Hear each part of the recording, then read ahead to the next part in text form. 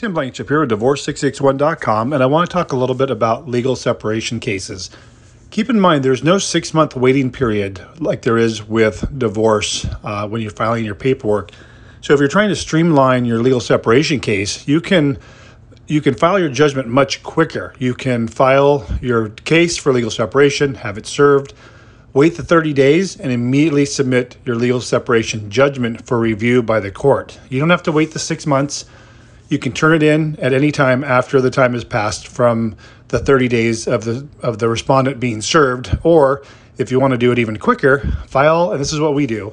We file the petition for legal separation. Immediately behind that, file the response for legal separation the very next day.